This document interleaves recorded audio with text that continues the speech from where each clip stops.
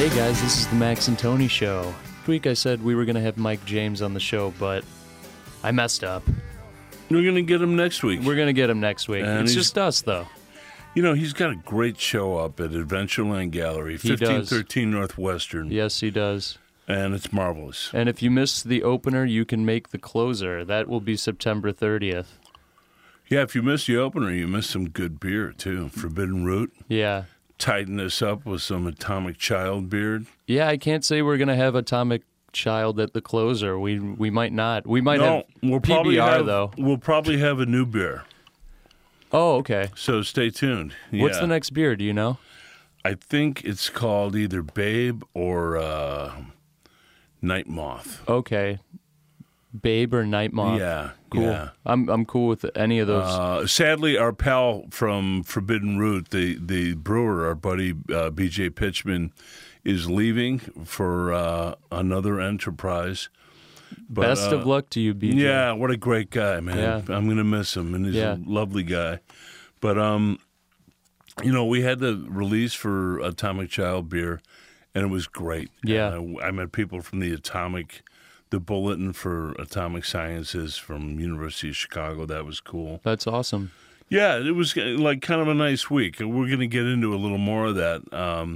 I got to meet the great Elwood Reed a few nights ago. We'll talk about that in a little while. Cool. It's amazing the different people you meet just because beer brings them together. Yeah, absolutely. And, you know, the thing that's on my mind this week is DACA. DACA. The Deferred Action Childhood Arrivals Act was ended by, you know, Tangerine Mussolini. Right. And it was sort of presented by Jeff Sessions, right? Yeah. He was the guy to sort of present the people that it was ended. Attorney racist in chief or attorney general. Well, yeah. I hate that fucker. Who cares? He looks like such a little kid. He should go back to the Keebler elf tree. Yeah, he's you know, he just looks bad. The importance of DACA. Explain that. Well, it's hypocritical because we are an immigrant country. Right. We are a country comprised of immigrants. Yes. Unless your name is Red Cloud or Sitting Bull or Geronimo, you don't have any ownership in America.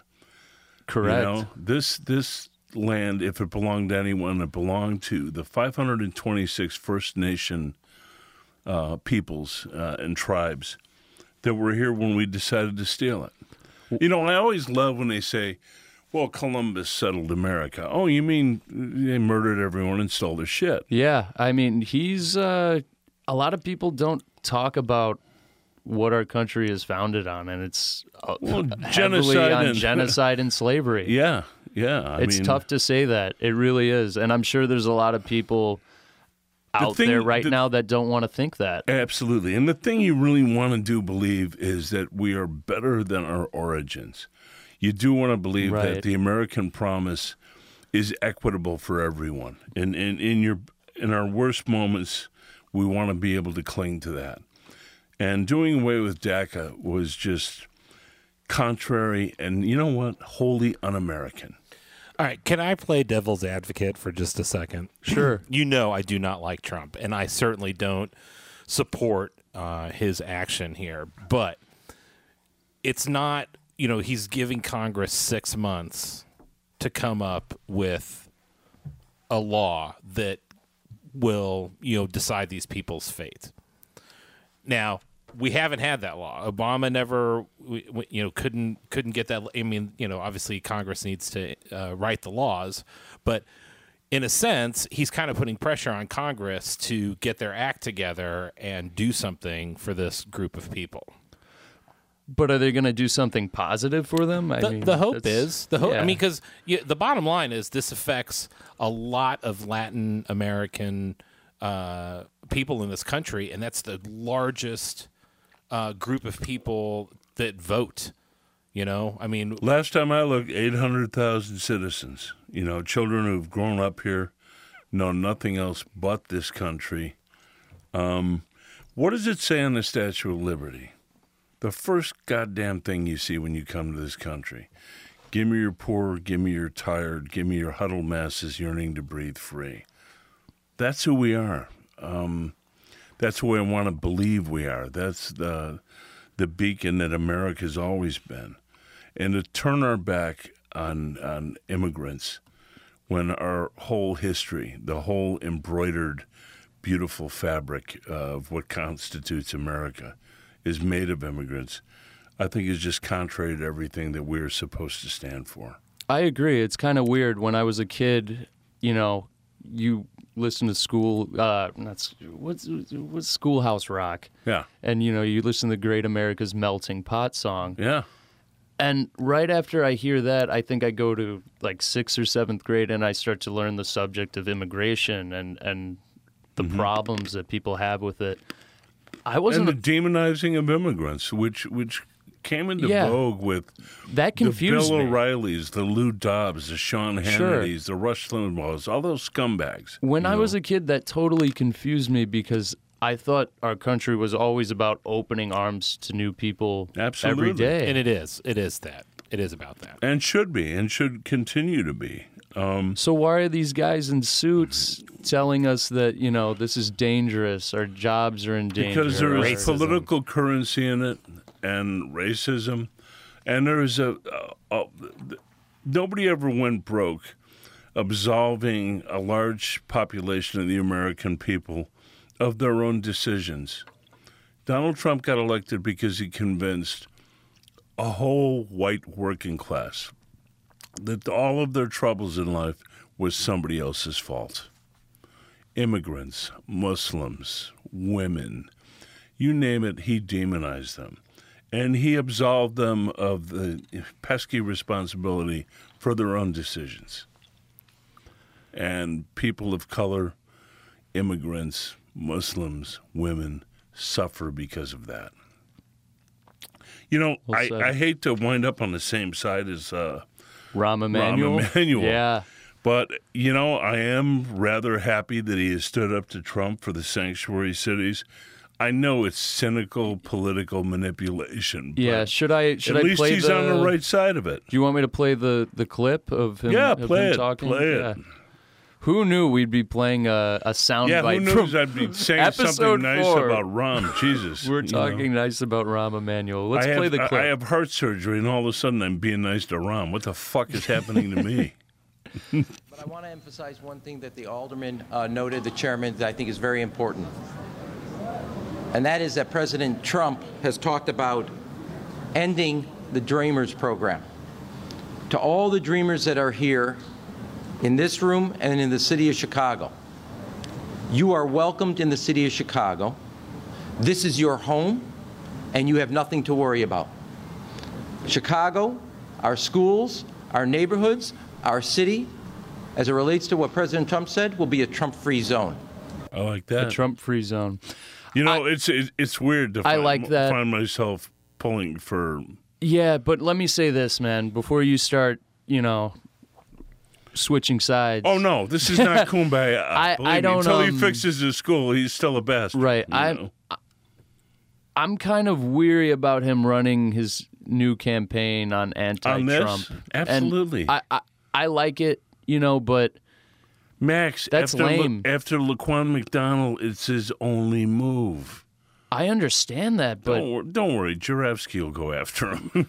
Hopefully he does. Shout out Ben Jarofsky. Shout out Duncan Robert Anderson, who provided me with this clip, actually. Absolutely. Duncan. He's a great artist in Chicago. And he is a great artist and a criminally underrated artist, and he is the Black Knight of Ukrainian Village. Yes, he's a good guy. Him and his lovely wife, Yoko, and their gallant dog, Smokey. Smokey. Shout out Smokey. Yeah, I love Smokey damn near as much as Huey, Oh, awesome. Well, I just don't think... It's his only play. I get it. It's Rahm Emanuel's only play. I get it. And you know what? It will get him reelected. It will. I mean, I'm looking out there at... Who are the candidates right now? Who the fuck knows? Yeah. I don't even know that anybody's declared. I mean, there's this myopia about Chicago politics where you get stuck with one guy for 22 years. We should focus on the governor race. Actually, we should probably. Runner's done. Yeah, we should get him out of office first. He's next, right? And they should get Madigan out. Sure. Madigan. Every time I think of how disastrous Ronner has been, and he has been. Ronner's the other shoe in that equation. I mean, definitely. Madigan is definitely the other side of that coin. He's just as big of a problem, and he's every bit as corrupt. Yeah. What do you think of his daughter? I would feel much better about her if she indicted her father. What about his daughter? I really don't. Lisa Madigan, she's state's attorney. Oh, Lisa. Oh, yeah. Okay. I think she's done a pretty good job, I believe. Yeah, and I've actually been in her company, and she seems like a delightful person. I thought you meant Bruce Rauner's daughter. No. Sorry. No. I don't ever go after politicians' extended family. I never go after their kids. I never go after. Yeah, I've been seeing some weird stuff on, Donald Trump and like him having a crush on his daughter, and that stuff's just not funny to me, man. Like it's just gross. Yeah, I think like it's really just gross. It's playing in the mud, Yeah, but honestly, they're public figures now. Ivanka and Eric and Donald Jr. They're free. That's true. They're free game for sure. Yeah, but yeah. I mean, the minute they started working at the White House and collecting a government check, okay, they're no longer private people. I had a guy once call me when I was writing for New City, and he said, "Hey, I have the 411 on this politician's kid." And I said, "Look, I'm not interested. I can't tell you because then you'll know who it is." Oh,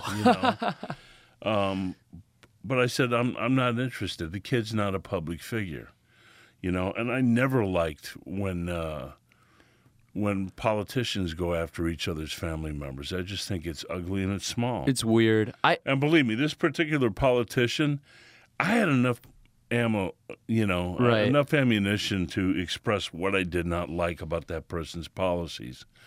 Where you don't involve the kids, you don't attack the family. That's Trump shit. That's it's just the kind of weird. shit they do. I'm just not into jokes about incest. I'm like, no, it's just weird, man. I fail to see how they're funny. I'm looking at it, and I'm just like, but not really. This is. I mean, just gross. Am I happy that Ivanka Trump is dictating some public policy? No, I'm not. I mean, she was a really pretty good handbag designer, and should probably stay in that kind of a job. I'm just so unhappy with the whole bucket of maggots that Trump brought with him, Sessions. And this guy is the new chief of staff, this general. This guy eventually is going to run for his life, But in the meantime, Rahm will continue to make himself look good, contrasting his values with Donald Trump's. Well, duh. You can make Jack the Ripper look good, contrasting your values with Donald Trump. Right. Trump's, You're talking about John Kelly, right? Yeah. The new guy. Okay. Yeah, who seems... He looks evil. He looks evil, but... kind of like the rest of Trump's staff. But on the face of it, he seems at least fairly sane, And frankly, I kind of miss Scaramucci, the mooch. The mooch. But you want a couple of sane guys in there. You want the voice of reason in, I think they only get year. Yeah, I think they only get to be in a Trump cabinet or an inner circle by accident. I mean, I think he looks for the biggest squirrels he can find, Yeah. I mean, Jeff Sessions was denied a federal judgeship, years before, Trump elevated him to the most powerful law enforcement entity in the American government. Jefferson Beauregard Sessions the third. Yeah. He just, drips of Southern racism exactly. and Precisely. What's his middle name? Jeffrey Beauregard. Yeah, it's like Jefferson Jefferson Beauregard Sessions. Such a the pretentious third. middle name. Yeah, Beauregard. And what's with the fucking ears? It's like I'm telling you, he it's looks like like Dopey from the Seven looks Dwarfs like- he got looks away like a and little bought kid. a shitty suit. He looks like a little kid with an old man filter on He's a him. Keebler fucking elf. Yeah, he looks He's like the one who makes the poison cookies. he looks like he still trick or treats. Yeah, He probably with a shotgun for Southern comfort. You know, I mean, I'm just He looks like such a little kid. so discouraged by the state of the people who govern us. Right. Hopefully, what I it's mean? not that midterms. long. It's all about those midterm elections, guys. I think that's where we need to concentrate. Yeah. Yeah, we got to slaughter them there. I mean, you know, I'm so, you know, it's weird. On Facebook, people are still fighting the Hilary fight. Well, Hilary was really screwed over by the Bernie people. It's like, really? Oh, Did yeah. you see the excerpts from her book? She's writing a book, right? Yeah. Yeah. I've seen some of this. Oh. You know what? I'm scared to death that she's going to try to get another bite at the apple. I'm hearing she wants to, She's out of her fucking but mind. she's also you know? slowly messing the left up. I feel like she's dividing us.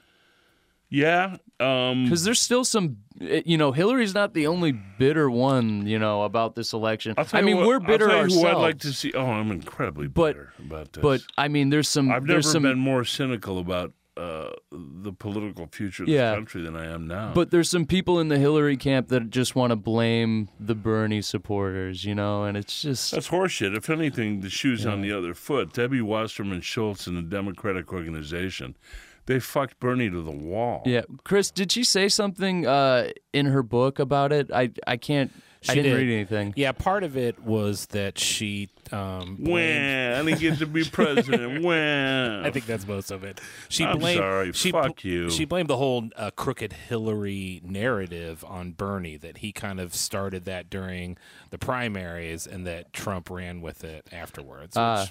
So she didn't do anything. She just. Yeah.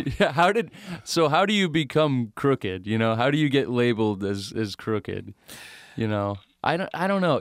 I can see well, that the thing to a is degree. that the minute you imply that A, she was not a great candidate, B, she ran a for shit campaign. Horrible. And she blamed Joe Biden a lot for a lot of it, right? Yeah, and she's you know, always when she was running, she had this air of, well, it's my turn. Well, no, fuck you. You got to win you have to win the presidency. And the thing was, I mean, I had to vote for her, you know. I mean, she was the leper with the most fingers. Well, but we were all Bernie backers before. Absolutely. Yeah. But for her to blame Bernie is just such utter horseshit. Well, and you know what? These are excerpts from, so you're not seeing it in the context of the book. And maybe she's just analyzing why she lost. You know, she brought up the name of the book is What Happened. It's like, what happened? What happened is you were a shitty candidate and nobody liked you. And you know what? It's a shame because she was a damn good senator. She was a really good Secretary of State. She should have just stayed there, you know? I mean,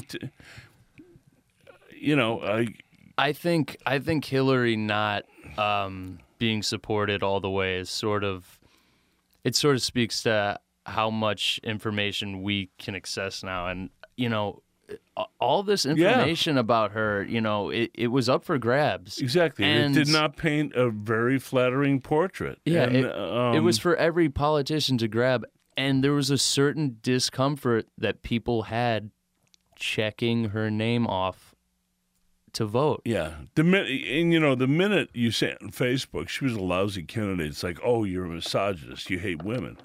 Horseshit. Yeah, you know what? no, that's not true. I would have gladly voted for Jennifer Granholm, for Senator Elizabeth Warren, right, Barbara Boxer, Dianne Feinstein. I mean, there are any number of really great women candidates. Yeah, and I'm sure that, I'm sure there was a sexist I'm positive there was party involved that didn't want to vote for her. I'm sure that existed. I had some guys, some Teamsters, that would drive me home from the set of Patriot, and they'd go, "I can't vote for Hillary," it's like voting for your ex-wife. Right. And, there was that perception out there.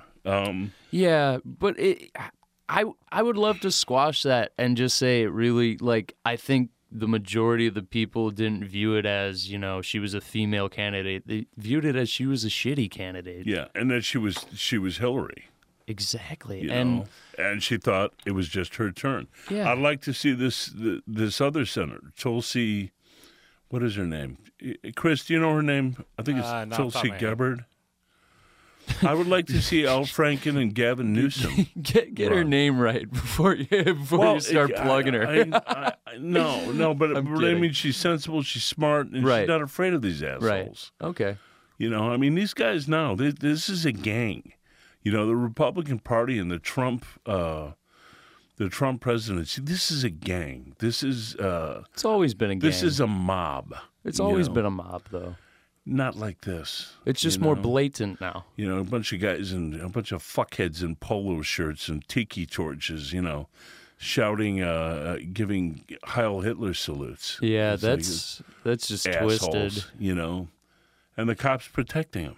You saw that picture's going to go down in the history of time of that black police officer protecting these white, racist, Confederate flag, Nazi flag waving, really hate group. Like, what a shameful day for America. What a great picture to show. Yeah.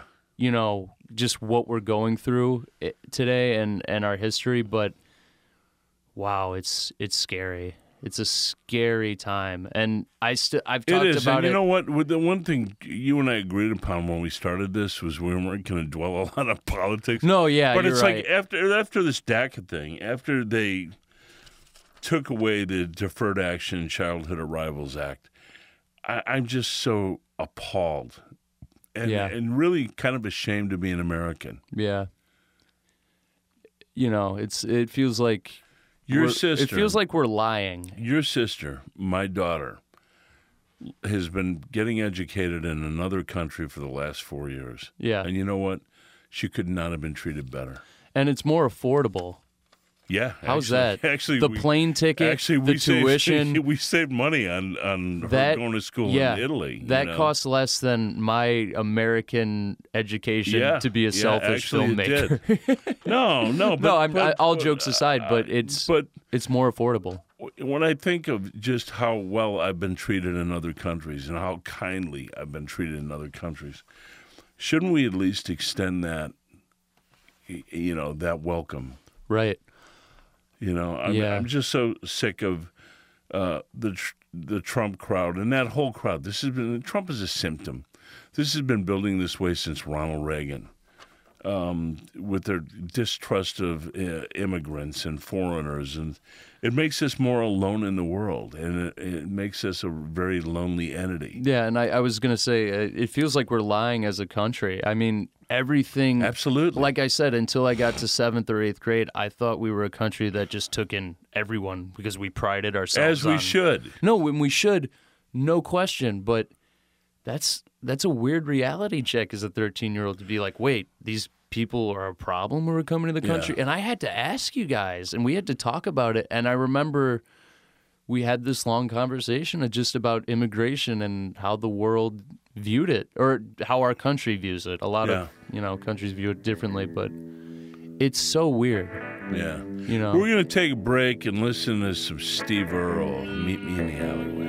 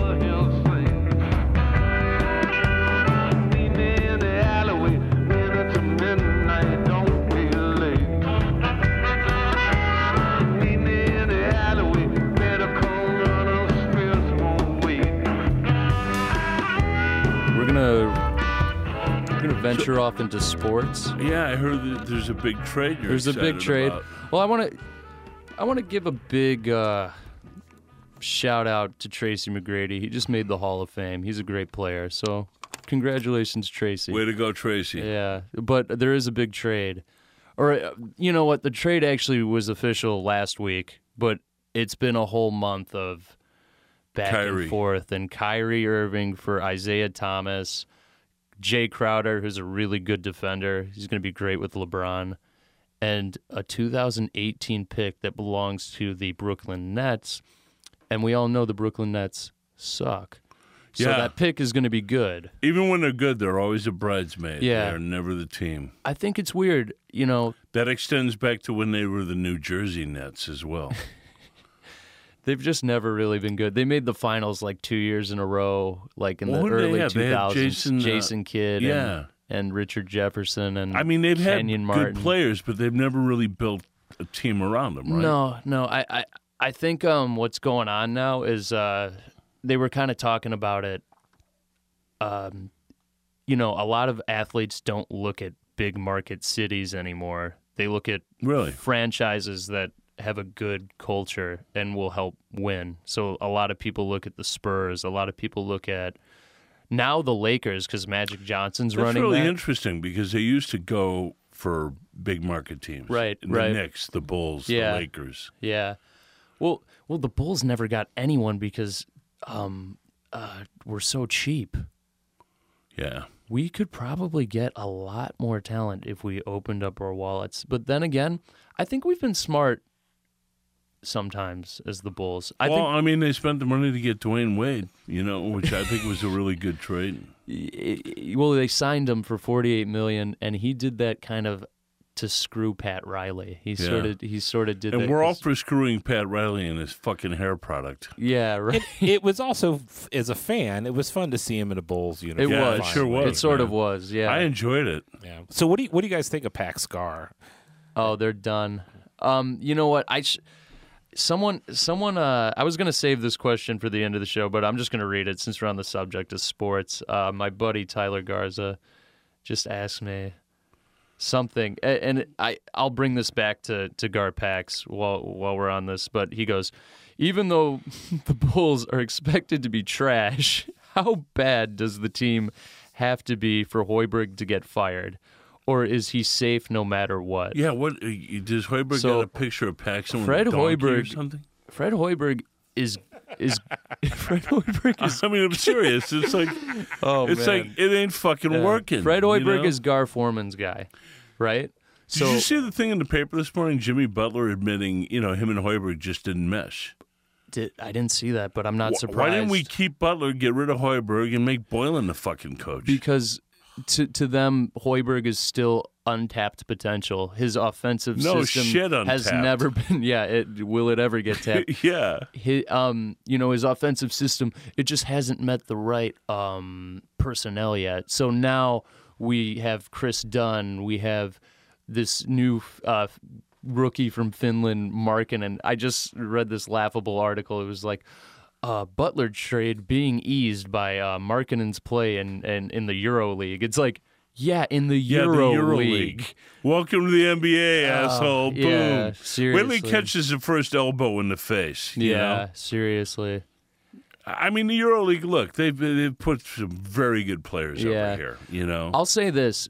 If Hoiberg has a really bad record out the gate, like say he's like only won 8 games by Christmas or something, or you think they'll can him? They'll can him. But that fucks up the whole year. You know what I mean? No, the whole year is tanking. It's so obvious. We're trying to get it already fucking over. It hasn't even started yet. Oh, it's over. We're taking the model of the 76ers and the Lakers for the past 2 years. We're trying to tank. We're trying to get good picks. The next time you guys want to talk about Bulls basketball, we need to get Nate Otto in here because Nate is a Bulls, just a basketball fan. He's a freak. Yeah, I can talk about the NBA for like 24 hours or until I fall asleep. So can Nate. Oh, I know. Yeah. I know. You should see Max watching a basketball game. He used to stand on the couch. He'd have his hands on his head and he'd be screaming at the fucking TV. But you need to understand, this is when Derrick Rose was MVP, and this is when we had a chance of actually winning. They needed me. It's frightening though. Your whole head turns like red, like a tomato. They need that though. I've got a decent little bull story. My ex-wife and my oldest daughter love to talk about how during the fourth title, I climbed up the electric pole and illegally hooked up our cable just so we could watch the games at home. Good man. That's awesome. I knew you had some larceny in you. Was that against the Sonics? Yeah, I think it was the Sonics. Yeah. That's cool, man. Yeah, Clyde Drexler made the mistake of saying he was going to contain Jordan and la la la. That was when he was on the Blazers. Yeah. Oh man. Jesus. Yeah, I think before the rings happened, I think wasn't like Clyde and Jordan were kind of pretty close as athletes. Like I know Jordan was better, but I think Clyde a lot of people tried to compare Drexler was Clyde. a great player, but he does not compare to Michael Jordan. Not at all. And nobody has Jordan's drive to win. No. Oh, he was Nobody. insane. No, and that's the right word, insane. I mean, all of the amazing stories I've heard. Yeah. If they ever get a movie on that guy, they're just not going to do it right. They're going to mess it up. He needs a mini-series. He needs 8 seasons. He's Babe Ruth. He's Muhammad Ali. He is those guys. There are players, and then there are icons and giants who well deserve to be. LeBron James is pretty fun to watch, though. I used to go through my phase. I like him better where I didn't now. like him. I hated him when he went to Miami. I think everyone did. But I do. I think he's that guy who carries that city of Cleveland on his shoulders, Yeah. And, it's a shame. I really wanted to see him and Kyrie do some more damage. I really like that combination. Well, then came Golden State, my friend. Dude, why do you like Golden State? I like Durant. I like Curry. No, you don't. No, you don't. I like Stephon Curry. I just like that. They were supposed to get steamrolled by the Cavs, and they didn't. You're kidding me. No, they were heavy favorites to win. Well, everybody's LeBron. Fucking sick of LeBron. I'll tell you what, the Golden State Warriors... Full well admitting he's a great player. LeBron, each time he's faced the Warriors, he's been the underdog in even the first time, because the first time he came in without Love and Kyrie got injured the first game. So it's just him. Mm-hmm. The fact that he won those 2 games is miraculous. Then they come in the one where they won it, where the Golden State Warriors beat the Bulls' record. Yeah. They weren't underdogs then. Golden State was heavily favored to win that too. Yeah, but in the Midwest, everybody was all Cavs. No. Man, you should have been at the places I was at, man. Everyone was saying Golden State. Really? I just don't. Where did you go? Where did you watch the game? Everywhere. Dude, guys, my dad doesn't follow the NBA. I'm sorry. He doesn't know the power and caliber of Kevin Durant. When they added him, they added a monster, man. Yeah. Yeah. And you hated him. Smiling. You hated him for leaving Oklahoma City. And I mean, I don't blame the guy. The guy wanted a ring. He wanted to win. So why do you hate LeBron for leaving Cleveland? Because he went to Miami. And I hate Pat Riley. I can't stand him. It doesn't make smug sense. Little goof Irish guy with a greasy hairdo. Oh, he is so greasy. Yeah. Well, when he's on TV, I want to wipe the fucking screen off. He's a great coach, though. Of course, you gotta he's a give great him that. coach. Yeah. I'll say this, man. But you know what? He ain't Phil. Oh, he's not Phil. No. Zen master. I love Phil. I love Phil. How many rings Phil got? Phil, he has 13. He has 11 as a coach. He has 2 for the Knicks. Just start putting him on his toes he was bench riding that first Knicks one, but he'll be the first to tell you that. And he learned a lot from Red Holzman while he was on that bench. So yeah, but he was completely in the game for his second ring. So he got his rings. Phil Jackson was a great player and a great coach. Yeah, a lot of people hate him because he was a disaster with the Knicks.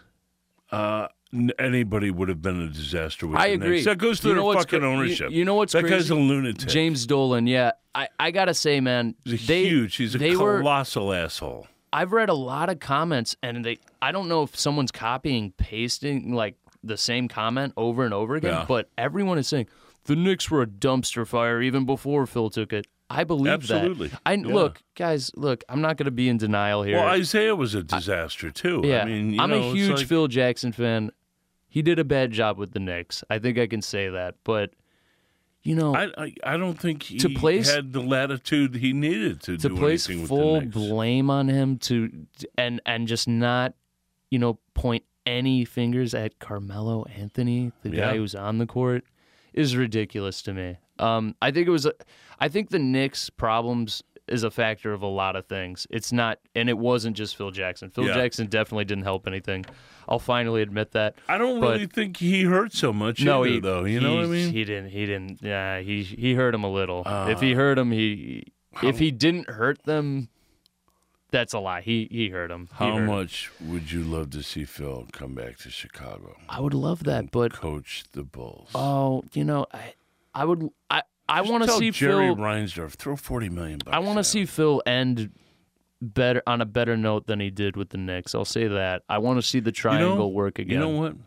Because people are saying the triangle's dead. Oklahoma City. Maybe. I'm serious. I don't know. He would have some resonance there. That's a weird thought, but yeah.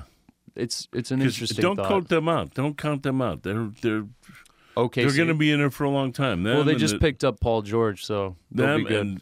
And everybody keeps saying the Timberwolves, but it's like they all have more faith in Thibodeau than I do. Well, Thibodeau, I mean, he might have all those guys, in casts before before they even get on the court. He should be teaching shop somewhere. Like. He looks like a pissed-off shop teacher. Or serving meat at a deli. Yeah, exactly. He looks like a butcher. My old roommate, Chad, and I, we used to imagine him just in a room surrounded by empty pizza boxes and videotapes of baskets. Oh, shit. Oh, girl, ice, do that. He sounds like the Penguin, he does. Man. He burns through the starting five like a fucking forest fire. 100%. Look at all the players he's had. I mean, I'm really angry about the Derrick Rose injury. Derrick Rose, Joakim Noah, Luol Deng. He finished off Rip Hamilton, Kurt Thomas. Who are the other old guys? He finished Nazir Mohammed. Not that he had anything left in the tank, but I mean, he's the leading cause of death among basketball players. Yeah. Where did Taj wind up? The Timberwolves. No shit, really.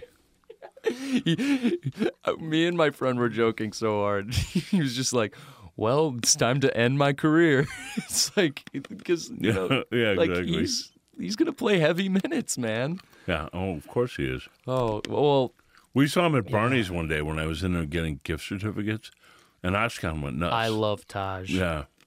Shout out Taj Gibson. When we were on Chirac, every chance he got, Spike reminded everybody, Taj Gibson's from Brooklyn. He also reminded Michael Jordan was born in Brooklyn. Yeah. I had no idea. Yep. That's cool. Should we move on from sports? Yeah, we should. Yeah, I think we got a good we got amount. some burning desires, some burning questions. Yeah, I think you had a shitty parenting part 2 story of some sort. Yeah, I was thinking about my further adventures in shitty parenting. Okay. And the fact that you were incredibly horrified that I kind of felt the need to tip everybody. Yeah, you tip everyone. I tipped the busboy because the busboy works The as hard. busboy's fine, dude. That's the restaurant, You tipped the Kinko's guy. When? Okay, so I was in 5th grade. I had to make a copy of this project or something, and I needed to go to Kinko's on Southport. And they had to collate it and put it in a folder and shit like that. Yeah. I was only 10, so you walked me there. It was like a couple blocks away. You walked me there. And you don't know what the hell you're doing with this machine. You're like, and you look at this that's guy. Why there's a guy working in Kinko's. You look at this mildly stoned dude with a ponytail. Yeah, he was high as fuck. And he's like, he was high as fuck. You go, man. hey, hey, kid, come over here. I asked him to help us collate your report because it had charts and graphs and all this other shit I didn't understand. He's like, what can I do for you, man? Yeah. He gets everything done within like 2 minutes. He pressed a button. That was it. So I gave him a dub, you know? We're walking out. No, you didn't just give him a dub. You did it very dramatically. We're walking out. And you turn, you did like a double take, and you just walk back. You're like, I have to do it. Like, your body language is just saying, like, I got to do this. And you're walking up and you go, hey, I just want to say I really appreciate everything you did for me tonight. And why don't you get yourself something nice? And you grease him as if you're Jimmy Conway at Kinko's. You grease him. Oh, man. And Max, you turned around. You know what? Your mother sent me up there with him and said, you're going to finish putting this report together for him. You had like a duster on, too. So when you turned around, it like did this really epic like flap. So you're walking off. You know, just grease the guy, and the guy's like looking in his hand for like a stone cold 30 seconds. And then he just looks up and he's like, huh, and just walks away. Well, you'd think he'd never seen a $20 bill before. It's like, well, you don't. Hey, he tip saved me the Kinko's guy. Oh, okay, maybe you don't tip the Kinko's guy, but he saved me so much bullshit. You know, Yeah, if I would have had to figure out how to put your whole report together with all the charts, the graphs. You remember this? It wasn't. No, it was just bells and whistles and dude. shit. We needed to make copies. It wasn't like we needed to put together the project. We needed copies. It was it. That was it. It was still more than I could handle. You know, and well, I thought, hey, if that guy is $20 figures this out. I wonder if that guy is still out there. You know, I wonder what his name is. He could very well be there. You know? What did he buy with that $20? I'm thinking he probably bought a one-hitter. You know? Probably bought a 1-y, yeah. Should we get in the questions? Yeah, they're burning questions. Burning questions to be asked. Go with yours first. Okay. Well, I addressed my Bulls one. I'll say it again. Hoiberg will be fired by the end of the season. That was kind of the answer to my first question there. You know, and my one burning question was from Whit Spurgeon. Whit's a guy I know from 30 years ago, and he lives in L.A. now. Wow. He's like, on the average, how long does one of my artworks take to complete from beginning to end? You know, someone asked me that yesterday. You know what? I wish I could give one easy answer. It's like some of them take 3 or 4 days. Some of them take 3 or 4 weeks. Some of them take 10 days. It's, it depends on the journey. I hate to sound, like goofy about it, but that's it. It depends on how much I know. It depends on what I'm making. I mean, I'm making all these things about Rush Street now, so I'm always feeling like it was never my hangout. So I've had to learn a lot. Yeah. You know? Well, I feel like I think I've seen you work on. I think maybe 2.5 weeks is the very longest you've ever spent on, like, for smaller things. Yeah, for the great big things. Yeah, a lot longer. Well, the bigger things are always going to take more time. But I'm talking about and usually that 2.5 weeks is due to we just have other things going on. Exactly. There's just more and work having going to on. and having to know more. Right. Yeah. And actually. Usually, sometimes that'll be multiple attempts because I'll screw it up 2 or 3 times first. So our next question is, when did you realize you wanted to be an artist and why? And this comes from why. Comes from why? On Twitter, yeah. Let me see. We tweeted it, and I'm actually shocked that people actually wrote in with questions. Is that really their name? Why? Yeah, it just says why. Why? So I think I realized I wanted to be an artist when I was a little kid. I started drawing when I was about 5 years old. And when I was 6 and 7, I started drawing birds and naked women. And they sent me to the shrink because of the naked women. And I continued to like drawing birds and naked women. And many other things. But yeah, I knew from a very young age that was what I wanted to do. I didn't ever think I was going to make a living at it. And then in my mid-20s, I got very fortunate, and I kind of stumbled into having a career. So, yeah. So, what are the burning questions you got? Dude, I'm out. Yeah, I'm out. We did do this last minute. So yeah. I'm looking for yours. I can't. Was that your only burning question? That one and the one from Steve Jesus. The one from Steve Jesus. Yeah. What was Steve Jesus? Did we already address that? Oh, something about marijuana. Oh, well, maybe I can cover that.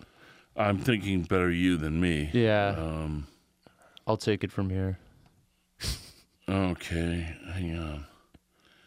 Oh, why don't I get a shout out from Max? Oh, Steve Jesus gets a shout out all day. And our pal Steve Swanson, who used to be the producer of my radio show when I worked on commercial radio. He just got married.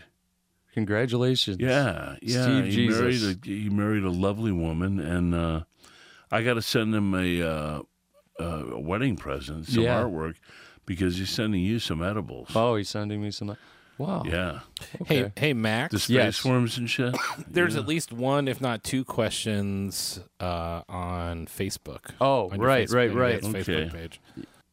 What are your Facebook questions? Yeah, question from my uncle Bryan Garrihy. If Tony Fitzpatrick was made president of the United States tomorrow, which Game of Thrones character would he select as his vice president?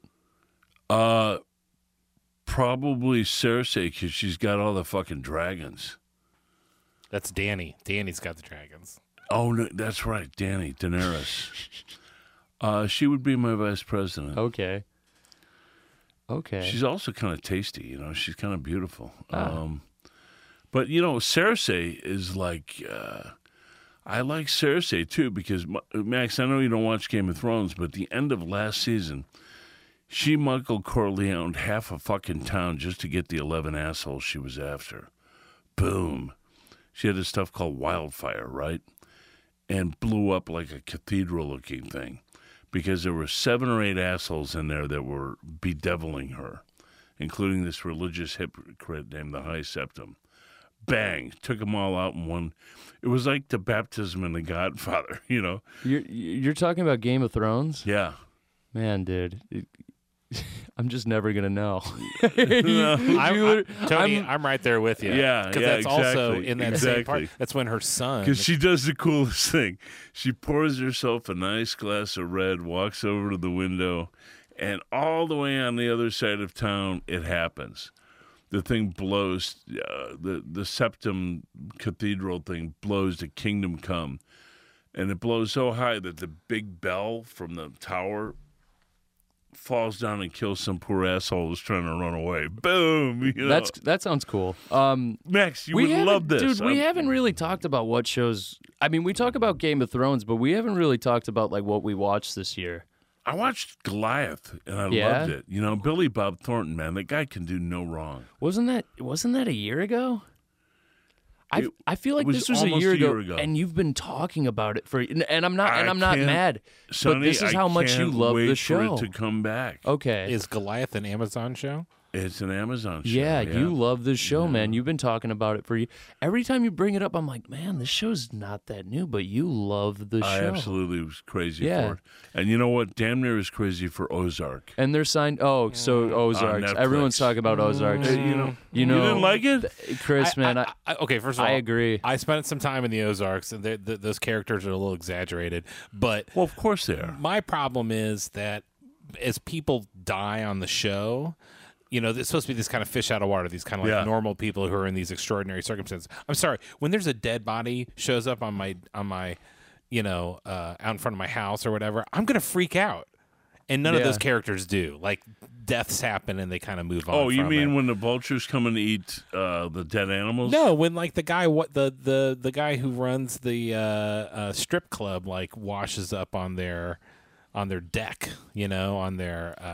Well, I don't think they were surprised the fact that that guy was dead. The guy who got electrocuted, right? Yeah. But even at the they fucking electrocuted him. Of course, they're not surprised. I don't want to give anything away, but at the very end, the one person dies. At the very, very end of the first season. Oh yeah, and it's like just Jason Bateman's character is just kind of like, oh, well, okay, here's one more thing I got to deal with. I'm like, come on, he would have freaked out. What? He was so traumatized by the rest of it, possibly that it was kind of a godsend that particular person died in that show. I think it's got a lot of potential, and I'll watch it. Man, I love it. It's shot really well, particularly for the performance of a young actress named Juliet Garner. Yeah, she's really good. I was half-assed watching the first episode, and it didn't engage me. It didn't. I got to give it another run through. Give it another shot. Because Harris Yulin, who plays this old guy, and is marvelous. I'll give it another shot. A lot of people are talking up this show. I usually have a Laura Linney problem because I'm not real fond of her. Ooh, I like her. I do. Most like guys do. I was in a movie with her early on. So what movie was that? Primal Fear. Okay. Yeah, not really. Not really a great experience. But but also she seems to just constantly play pissed off people all the time. Yeah. It's kind of, Yeah. dissatisfied and angry and judgy. I've been watching Glow, or I watched Glow. That was kind of my favorite who's good show. in that is Mark Maron. Mark Maron is really good. He's good. Did you see him in Easy, his episode of Easy, the thing that Joe Swanberg shoots? He's great in Easy. Yeah, he's marvelous in that. My friend Angie Mead played his ex-girlfriend in the first scene of that episode, and it was all shot at Lemmings. Yeah. Oh, wow. she was in Hung too. Oh yeah. Oh, different girl. Easy's a good local Chicago show. I do like Easy. Yeah, I like it. Yeah. I like that you see so many, cool Chicago actors in it. Hannibal Buress. Locations too. Back to Glow. I think I like Allison Brie in it. I've heard some mixed things about her performance from people. Why? But I like her. What do you mean? What don't they like about it? I think she's been terrific from the beginning. Yeah, I think. Well, I think maybe it's that. It's just her as the main character. She the one? I think people can take her or leave her. She very bangs easily. her friend's husband or boyfriend. Yeah, there's that, and she has. She has like that really nice kind of Susie Cream Cheese thing going. Yeah, sure. Yeah, I think the one who steals the show is this girl Brittany Young, the real big lady. Who's real busty, like a model? No, her father's a wrestler. Her father is. I'm forgetting who the legendary wrestler is, but her character's name is Carmen Wade. Oh yeah, she's great. She's so great. Adorable. She's the great. one who plays like the model. She's also wonderful she's good too. in it too. All the women in that show it's just a showcase for really fine women actors. Yeah, that's Betty Gilpin. Yeah, and it's in general. It is a great female I love that cast. show from the beginning. Yeah. Yeah, every episode, kind of like Patriot, gets better and better. You know what? I'm only up to like 5. Yeah. I want to watch the rest of it because I'll Finish tell you what, it up I because cared it's about due for everybody. season 2. I cared about everybody on that show. Okay, yeah. No, yeah, that's a good feeling when you can have a show and you care about everyone and like them and love them. Did either of you guys watch Catastrophe? I watched some of that. No. Oh, it's hysterical. Oh, Chris. Mom showed me the first 2 episodes. You know what? It is funny. It was one of those things where you're like, Mom, stop. Like, I don't want to watch this. What's it on? It was great. It's on Amazon? It's on Amazon, yeah. but I think Lifetime picked it up. So I watched The Deuce last night, the new HBO show. Is it on? Yeah. The pilot is on. It's like a movie. It's like almost 2 hours long. How is it? I got to tell you, I thought it was pretty good. Well, I love the writers, George Pelecanos and Richard Price, two of the best in the business. How long is the pilot? It's long. It's like I want to say it's like 120 minutes or something. It's pretty long. But I'll tell you, I'm always afraid when an actor is going to play their twin, and James Franco totally pulls it off. I'm always afraid when James Franco is going to do something. You're not a Franco guy? You know what? He's phenomenally talented. Yeah, I want to hate him, but I do good. too. Yeah, you can't hate. I do too guy. because he's always bouncing around the art world like I'm James Franco. Is he bouncing around, or does he just like art? He likes art, but he's he like curate shit, and it's like who says he can't curate shit? I don't know. Well, back to the show. I understand. It's really well done, and I'll tell you what's interesting is it reminded me a lot. Well, Maggie Gyllenhaal's in it, right? Yeah, and she's really She's good always too. great. She's great. Yeah. Did you see her in Secretary? Oh, of course. Oh man, Max. Max. I mean, just the movie poster for that. Max, run, don't walk. James Spader. Yeah, that's a really good one. That came out a while ago, right? It came out, I think. I want to say that was her first starring role. Yeah. Actually, yeah. I think I What know do you think? of 2001, 2002, something like that. it. 2002. Yeah. So how is it? okay. It was good. It was really good. It's that great 70s era New York City. When New York was dangerous and fun. Yeah, and in the first episode, it's you just get introduced to a handful of characters. The plot doesn't necessarily. I don't feel like things are getting started. It's just kind of like, okay, here's the world that these people live in, and it's really well done. It's really well done. The acting's top notch. The cinematography was really good. The sets are good. Like what kept blowing me away is all the cars. Like where did they get all these cars from? They found all these 70s muscle cars. Yeah. They attempted something a little like that with that vinyl show. Yeah, and you know what? Which I hated in the first 15 minutes. They've kind of done it with I'm Dying Up Here of the 70s stand-up scene. I like that show a lot. I like the actors. I don't like the writing. Yeah. There's something. There's a little something about the writing. They need a better writer's room. That's lame. But the acting is good, man. The acting. I'd love to see him get another season and sharpen up that writer's room. Sure. I think they're gonna get a second season, from what I've been hearing. Yeah. And I like the fact that they've casted stand-up comedians, man. I think that's important. I think it's important to cast. Especially when you're doing movies about a comic, why wouldn't you just cast real stand-up guys? Comics just seem to me to be like the most hostile people in the world. I've been kind of in that world lately. I've been doing Second City and The Annoyance for the last year and a half. Is there something to that? Just studying.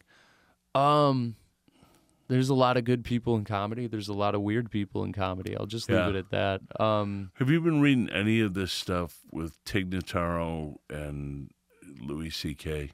No. It's kind of all over the internet. Chris, have you seen any of this? I haven't. No, I missed it. What's going on?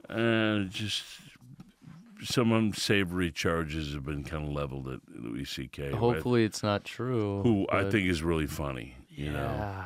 What kind of charges? Spill the beans, man. Well, it's like, sexual harassment type but stuff. That's been floating around about him for a while, though. Yeah. That's not new. It seems to have picked up a little more gravity, though. Yeah. What's weird about it is that he is one of the producers of her show. Yeah. She had a show on Amazon called One Mississippi, so I don't know. I don't know if there's any veracity to it or not. I don't know if it's true or not. I don't know. But it's out. If it is, I would be bummed because I'm a Louis C.K. fan. I like him. Same here. Yeah. Well, we don't know what goes on. But comics. I mean, they're notoriously angry guys. They're very insecure. I mean, it seems to be the fuel for that engine. Yeah, I think it's a lot of the time they're kind of trying to.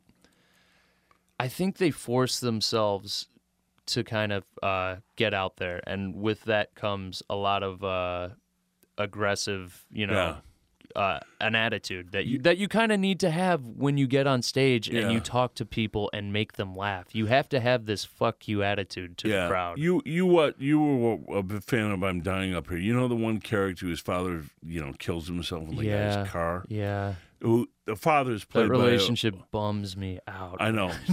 The father is played by Glenn Marshauer, who's a phenomenal actor. He was in 24 and he's been in a bunch of things.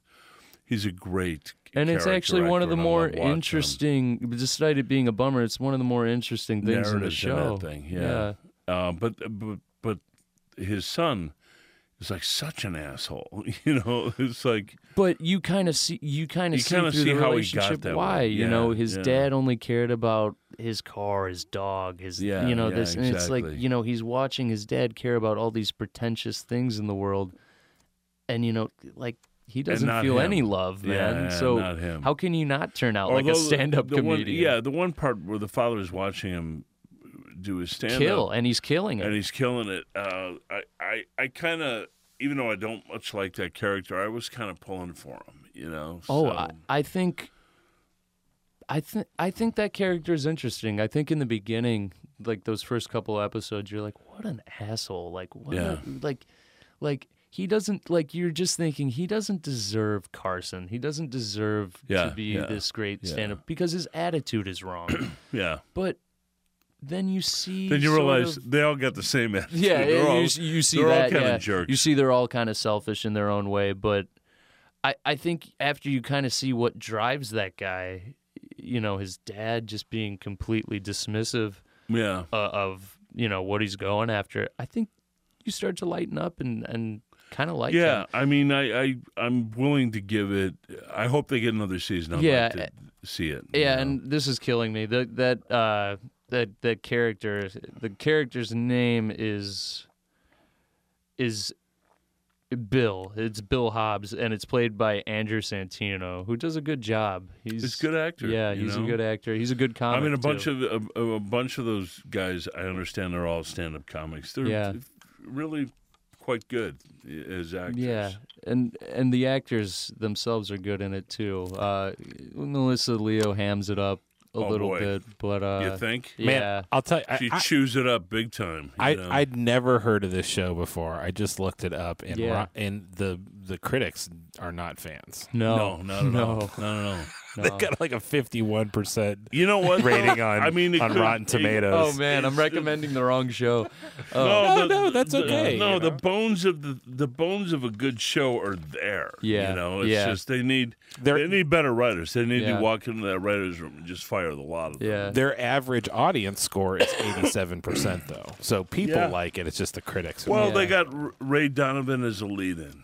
You know, or whatever else was on. how do you feel Showtime about Ray before that. Donovan? I only see you and Mom watching it, and every time I look, they're like saying something controversial, or they're doing something like violent that's kind of pushing the envelope there. Yeah, I mean, your mom likes it more than I do, but it's kind of grown on me just because it features a really hammy-ass performance by Jon Voight, Dude, who I think is absolutely nuts. how hammy was Jon Voight in Anaconda? Oh, Christ. I mean, Well, but that movie was designed. I'm sure that role was designed for him to be hammy. you know? But yeah, I mean, I just don't believe it. it's I mean, it's incredibly messed up. But there's some incredibly good work by Eddie Marsan and Liev Schreiber, who I think is a marvelous actor. Man, that 5 seasons that show's Yeah. been on. That's- Yeah, it's hung in there. yeah. Okay, I gotta check it year out. by There's year. a lot of James Elroy rattling around in the bones of it. Oh, that's Okay, cool. because I look at it, it looks like The Bodyguard, the TV show is what it No, looks like from the nothing like outside. that. Okay. Year by it's year. infinitely grimier, man. It's really I look sleazy. at the show. It looks like it's kind of going off the rails. Is it off the rails at this point? You know, I always want to think that, but I keep watching it. Okay. You know, Yeah, Sometimes fair enough. you get attached to the characters and you want to see what happens. Oh to yeah. them. Yeah. you know, people thought Homeland was going off the rails, and for me, it's only gotten better. Is I mean, is I that really- that show with like Stop the Terrorists 24 type? No, it's not like show? 24 Okay. at all. It's like Claire Danes and Mandy Patinkin. I think you're right, Max. But I- it's like I agree terrorist with- shit, yeah. Government. Yeah, I can't deal with CIA. that. I like it way more than you guys do. That stuff drives me nuts. I watched the first 2 seasons, and I liked the first season. I like the Claire Danes character. I like the fact that she's a little broken and is having suffering from. Oh, she's like bipolar as hell. You know? But in the second season, there was some sort of like assassination attempt or something, and it got like unbelievable for me like really quickly, and I was like, this is but not for my dad though. In Trump's America, I can believe anything could happen. I honestly do. Yeah, I guess it's true. Yeah. But the British actor, the redhead who was, I don't know if he's still on the show anymore, but the guy who's on Billions now. Yeah, what is his name? Damian Lewis, I think. Yeah, Damian Lewis. He's great. He's a great actor. He's a really. I liked him in Band of Brothers a lot, and I loved him in that. I don't like Billions so much because it's got a couple really good actors, Paul Giamatti and him, doing some kind of implausible stuff, and neither one of the characters is likable. Yeah, when you're just hoping these assholes just kind of burn each other down. And they're like, are they politics or are they? One guy's a businessmen? politician, and the other guy is like a multi-zillionaire. It's like what we were talking about with House of Cards. It's like once, like that first season of House of Cards is amazing. It was great. And then you just watch more evil shit. You're like, I still like that show. Okay, I know. I agree. I watched, You're not right. You're not wrong. They lost me right after season 2. But I mean, Kevin Spacey's you can watch that show for Kevin Spacey and hold on to it for him alone. So I get it. I get it. In anything? Come on, dude. No, he's just smug and smarmy. I don't like He's it. Now, a great him as a actor, person, though, not his characters and stuff. Oh no, he's a wonderful actor. You've seen I'm that just part. Not a fan. I just don't like the guy. Have you seen him when he imitates? I wonder if I can pull this up. He's one of the best impressionists in the world. Oh, Al Pacino, Christopher Walken. No, yeah, everybody. but Johnny Carson. Yeah, Your father. but he tells this great story of Al Pacino on Glenn Ross. This watch and his ass for you. Christopher Walken, everybody. Yeah. Christopher, what was it like working with Tarantino? Crazy. It was crazy. I didn't know we had a guest. Yeah, we have Christopher Walken on the show. Sneak him in there. I ate a sandwich made of rubber bands, and it was very chewy sandwich. Get the picture? So Jonathan Demme made me once do my Christopher Walken for Christopher Walken. Really? What do you think? Great. Yeah. He kind of smiled, and Kevin Pollak told this great story about being invited to Christopher Walken's Star on Hollywood Boulevard. Because Pollak does the best Christopher Walken in the world, right? So he gets to the little reception thing before they're going to do the Star. And he gets there, he walks into the room, and the only one there is Christopher Walken. And they've never actually met before. Unbeknownst to him, Walken's got all the other people, like, in another room. And Christopher Walken goes, "You that guy." You're that guy. You've had some fun with me. I've seen you on the TV, and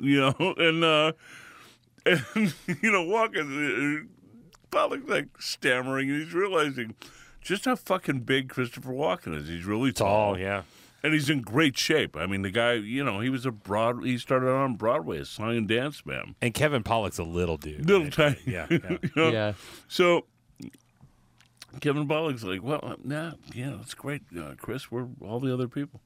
It's just you and me, and he's beginning to get nervous, and then all of a sudden, Walken can't hold the ruse together anymore, But I thought it was the coolest thing in the world, like cornering the guy and like for 2 or 3 minutes, just making him face you alone. A guy's been imitating you on TV forever. Yeah, I'm trying. Oh, man, Stay away from my chocolate, you hog. The ice is gonna break. Oh, that was terrible. Yeah. No, that dead zone when he the ice is gonna break. Oh man, you just shit on mine. Oh man. I've been practicing walking for let me always tells me. Let me pull up that soundbite. I think we're allowed to play that. Fuck it, I don't care if we are. Yeah, not. if we got sued for that, that'd be hilarious. Ice is gonna break. We should probably end on that. Here, The ice is gonna break. Let's see how dead on you were. The ice is gonna break. I did a pretty good job, didn't I? Pretty good. Yeah, you did it, Tony. That was pretty good, dude. Well, you know what? I'm going to keep practicing my Walkenisms, you know. The ice It's going to break. It was amazing. What movie is that from? The Dead The Zone. Dead Zone. Which It's is a actually great good. movie, It's man. great. Yeah. It's actually good. When I think of all the Stephen King things, and I'm a huge Stephen King fan, all the things they've attempted, that's one of the ones that really succeeded. That is so funny. I was reading this article on The Shining, the book, versus Yeah. the movie, versus that shit miniseries Stephen King tried to make out of revenge. Yeah. And you know who wins? Stanley Kubrick. Yeah. He took the book course. and he made it a real horror movie. It was amazing. He made a work of art. He did. He changed horror movies too. Stephen King hated that movie. Because it's just so Yeah. much better than anything he could You know have what? done. I see Stephen King's point. No. I'm a fan. Now, look, there's a lot of Kubrick I don't fucking like at all. Oh, of course. And he's one of those guys who had the critics buffaloed. It's like, it must be brilliant at Stanley Kubrick. Definitely. Well, take a look at Clockwork Orange now. It hasn't aged well. Someone I would disagree. I would have pulled about 20 minutes out of 2001. You know, it becomes ponderous and... While I do agree with that Stanley Kubrick is often Eyes Wide overhyped, Shut. I love Eyes Wide Shut, dude. Yeah. That is great Controversy suspense. raging. That is great suspense. Eyes Wide Controversy Shut. raging here at the Max and Tony show. No, that's fine. I think that's what people finally Hey, want. you know what? What I love about Kubrick, Dr. Strangelove. Classic. That's a good Yeah. one. Yeah. Paths of Glory. For me, it's Full Full Metal Metal Jacket. Full Metal Yeah, Jacket. Chris. Yeah. And I know you guys, you I like talking about Full this. Metal Jacket. You guys aren't big war movie fans either. So No, I mean, Not at all. it's interesting Not to at hear all, Max but say he likes that one. oddly enough, It's interesting. that one reached me. The just training because of camp, the whole first half of that movie is kind of what makes a soldier, and it's Yeah. terrifying. And then the war scene is a descent into bestiality. It's Yeah. absolutely the Oh, yeah. fucking horror of war, just like Goya. Yeah. You know? It's one of the I should kind of talk about my stance on war movies here. I like them if they can show the horrors of a gravity, war. yeah. I like war movies that a lot of people don't like. I like Casualties of War with Sean Penn and Michael Yeah, J. Fox. I- I think that's one of the most underrated movies. And a lot of people hate it, mostly because it's really cynical and it's really grim. It's really grim, but It also shines a light on what, things that happen over there. That, that people we don't want to Yeah. admit to. Yeah. Yeah. Max, at some point we should do a war movie breakdown. Sure. Yeah. I've seen I a can do bunch that. of them. I'm not fond of them. Everybody's after me. Go see Dunkirk. No, I haven't seen Dunkirk either. I did. I went to go see the 70mm print up at the Music Box, and I didn't like it. Okay. I got ripped on Reddit and for Really? having that comment, but or having that opinion. But he breaks the story like it's three different stories being told at the same time. One story is an hour long, one story is a day long, and the third story is a week long, and they're all mixed in together. And I didn't think it was necessary to tell the story, and I cared zero for any of the characters. Wow. Yeah, it's weird. I'm not really big into like up and coming movie trailers or any of that. So when people were like, "Hey, are you seeing Dunkirk?" I'm like, What's that?" And everyone was kind of looking at me like I should have known what it was. Yeah. And it just really reminded me, I'm not paying attention to like new movies that are coming out. I'm very not much either. in my own world. The only when it one comes I'm to really, movies. really holding on some hope for is Blade Runner. Same. Yeah. I mean, I'm gonna see the Blade Runners. I'm gonna see the remakes that I don't even agree with. I'm gonna see the superhero movies that I don't want being made. Some of them, but Yeah, you know, those I can't even watch those. Now I was a kid who loved comic books. But like you know? my head is not invested in that world anymore, you know? I Yeah. remember when we used to go see a movie every Friday because there was a worthy movie coming out that Friday. I had to take you and 6 of your friends. It cost me $200 to go to the movies. Oh man. Because we'd buy pay their way in, and then But we went we'd go solo. to the candy counter. Jesus Christ. We went solo a lot though, man. I mean, I know. We saw a lot of stuff. I don't think I think Your mother used to get furious with me, the movies I would let you go see. Like Yeah, but- Jackass when you were 10. that was the first rated R movie you took me to see. Yeah, whatever happened to the whole bad parenting segment? Oh, we will get into more shitty parenting. Yeah, that next was time. that was the Shitty Kinko parenting. story. Yeah. But I mean we can continue on that. Jackass was the first R-rated movie I saw, and it was great. It was great. You loved it. And you know what? I kind of loved it because it was this confirmation for me that the one thing you have the right to be in America is stupid. Yeah, and also I you have think, the right to do stupid shit, and there's a certain freedom in knowing that. and when I was 11 and 12, skateboarding, Tony Hawk, all these extreme sports came back into the mainstream as cool again. I think someone interestingly said in the 90s skating was kind of for like outcasts and losers, and it sort of was. If you look at all the movies and all the kind of just things that portrayed skating back in that day, it was like, oh, rebel outcast, spray paint on the wall, and Jackass sort of took that and said, yeah, it's into rebellious, but it's a fun. Medal of Honor. It doesn't have to be this, hide in a corner thing. Let's be proud about The guy skating. I used to love on Jackass was the guy who would keep waking his parents up in the middle Bam of the night. Margera.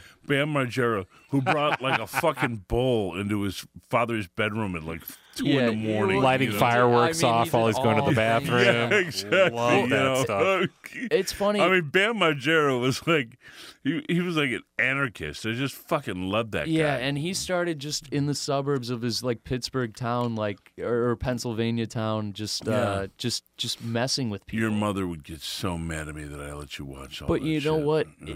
It really set the tone, and it really helped my friend group. Guys like me, Casey, You're telling him it's okay to be a delinquent. Yeah, but like Cody O'Grady, August Marin, Greg Meltzer, Marcus McKenzie. We were all kids who skateboarded, and we all needed someone to look up to, and those guys were positive. Despite all the weird, ridiculous stuff they did, they were positive. What I would tell your mother is, look, it's better that he's like watching it on TV than out actually doing it, Yeah. And that never washed, though. Well, we did it. We would repeat it to know, a minor I know. degree. I mean, we were also wussies. We wouldn't do things they did. Finally saw some of the films that you and Ashkan made during your kind of Jackass years. Jackass. When you sent Ashkan into the Dunkin' Donuts with those that are the box. cell phone years, man. Oh, with the box. Okay, yeah. I mean, that's a story for another time. Exactly. Man. That story's too long, but and in fact, you know what? We're out of time here at the Max and Tony Show, but we had a great time. We wish we could talk for 5 more hours. You got shout-outs? Oh man, you know what? Shout out. Give one to Steve Swanson, the newlywed. Steve Swanson, newlywed. Thank him for your edibles. Yeah, shout out Kevin Fitzpatrick. He just showed me some love about the podcast episode 3. That's my godfather. Na na na na na na na na na Godfather. And shout out Luke Elmore messaged me, man. He was talking about pastor asshole and all that, man, and what a sham of a church he's running. Yeah. And by the way, thank you, Luke. Still up on our podcast page are the charities. Yes.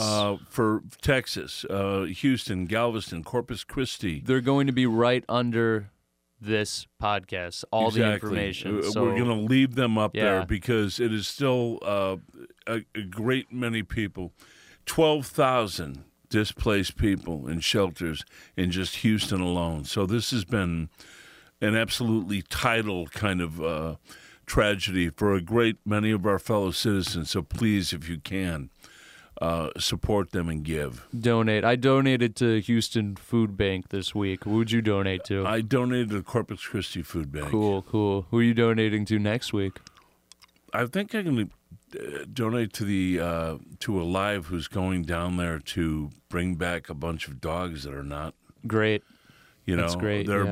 Kristen Girali and her crew at Alive are bringing down 2 trucks full of supplies, and they're bringing back 30 or 40 animals to foster homes, and then hopefully place them in forever homes. I'm going to donate to the diapers. The diaper bank. Yeah, exactly. Exactly. Think of the babies. And believe me, in any amount, it is meaningful. If it's Seriously. $5, $10, every little bit helps. And these are your fellow Americans. These are the people we share this country with. So please reach out and help out. Thank you so much. Thank you. Well, I've got friends to help me out. Take my hand, lead me about. I've got friends who know everything about me and like me anyway. Well, I've got friends. Hey guys, this is Max Fitzpatrick of The Max and Tony Show. You just heard our 4th episode. Big shout out to Forbidden Root Beer. Next time you're in Chicago, check out their brewery on 1746 West Chicago Avenue. We want to thank Park Walk Productions, the home of The Max and Tony Show. Remember to check out Adventureland Gallery and the Dime Showroom on 1513 Northwestern. Adventureland Gallery is currently showing Michael Gaylord James until September 30th. Look out for Mark Hauser on October 6th from 7 to 10 p.m. Free admission, pet-friendly, and free drinks. It's always a great time. If you want to access this podcast through my dad, go to tonyfitzpatrick.co or at his Instagram handle at TonyFitzpatrick9 or his Twitter handle at ThisTrain. If you'd like to access the podcast through me, go to maxwellfitzpatrick.com or my Instagram and Twitter handle at maxfitzpatrick. Tune in next time for episode 5. We will have Mike James this time. This is not a drill. Mike James will be in the building. Thank you.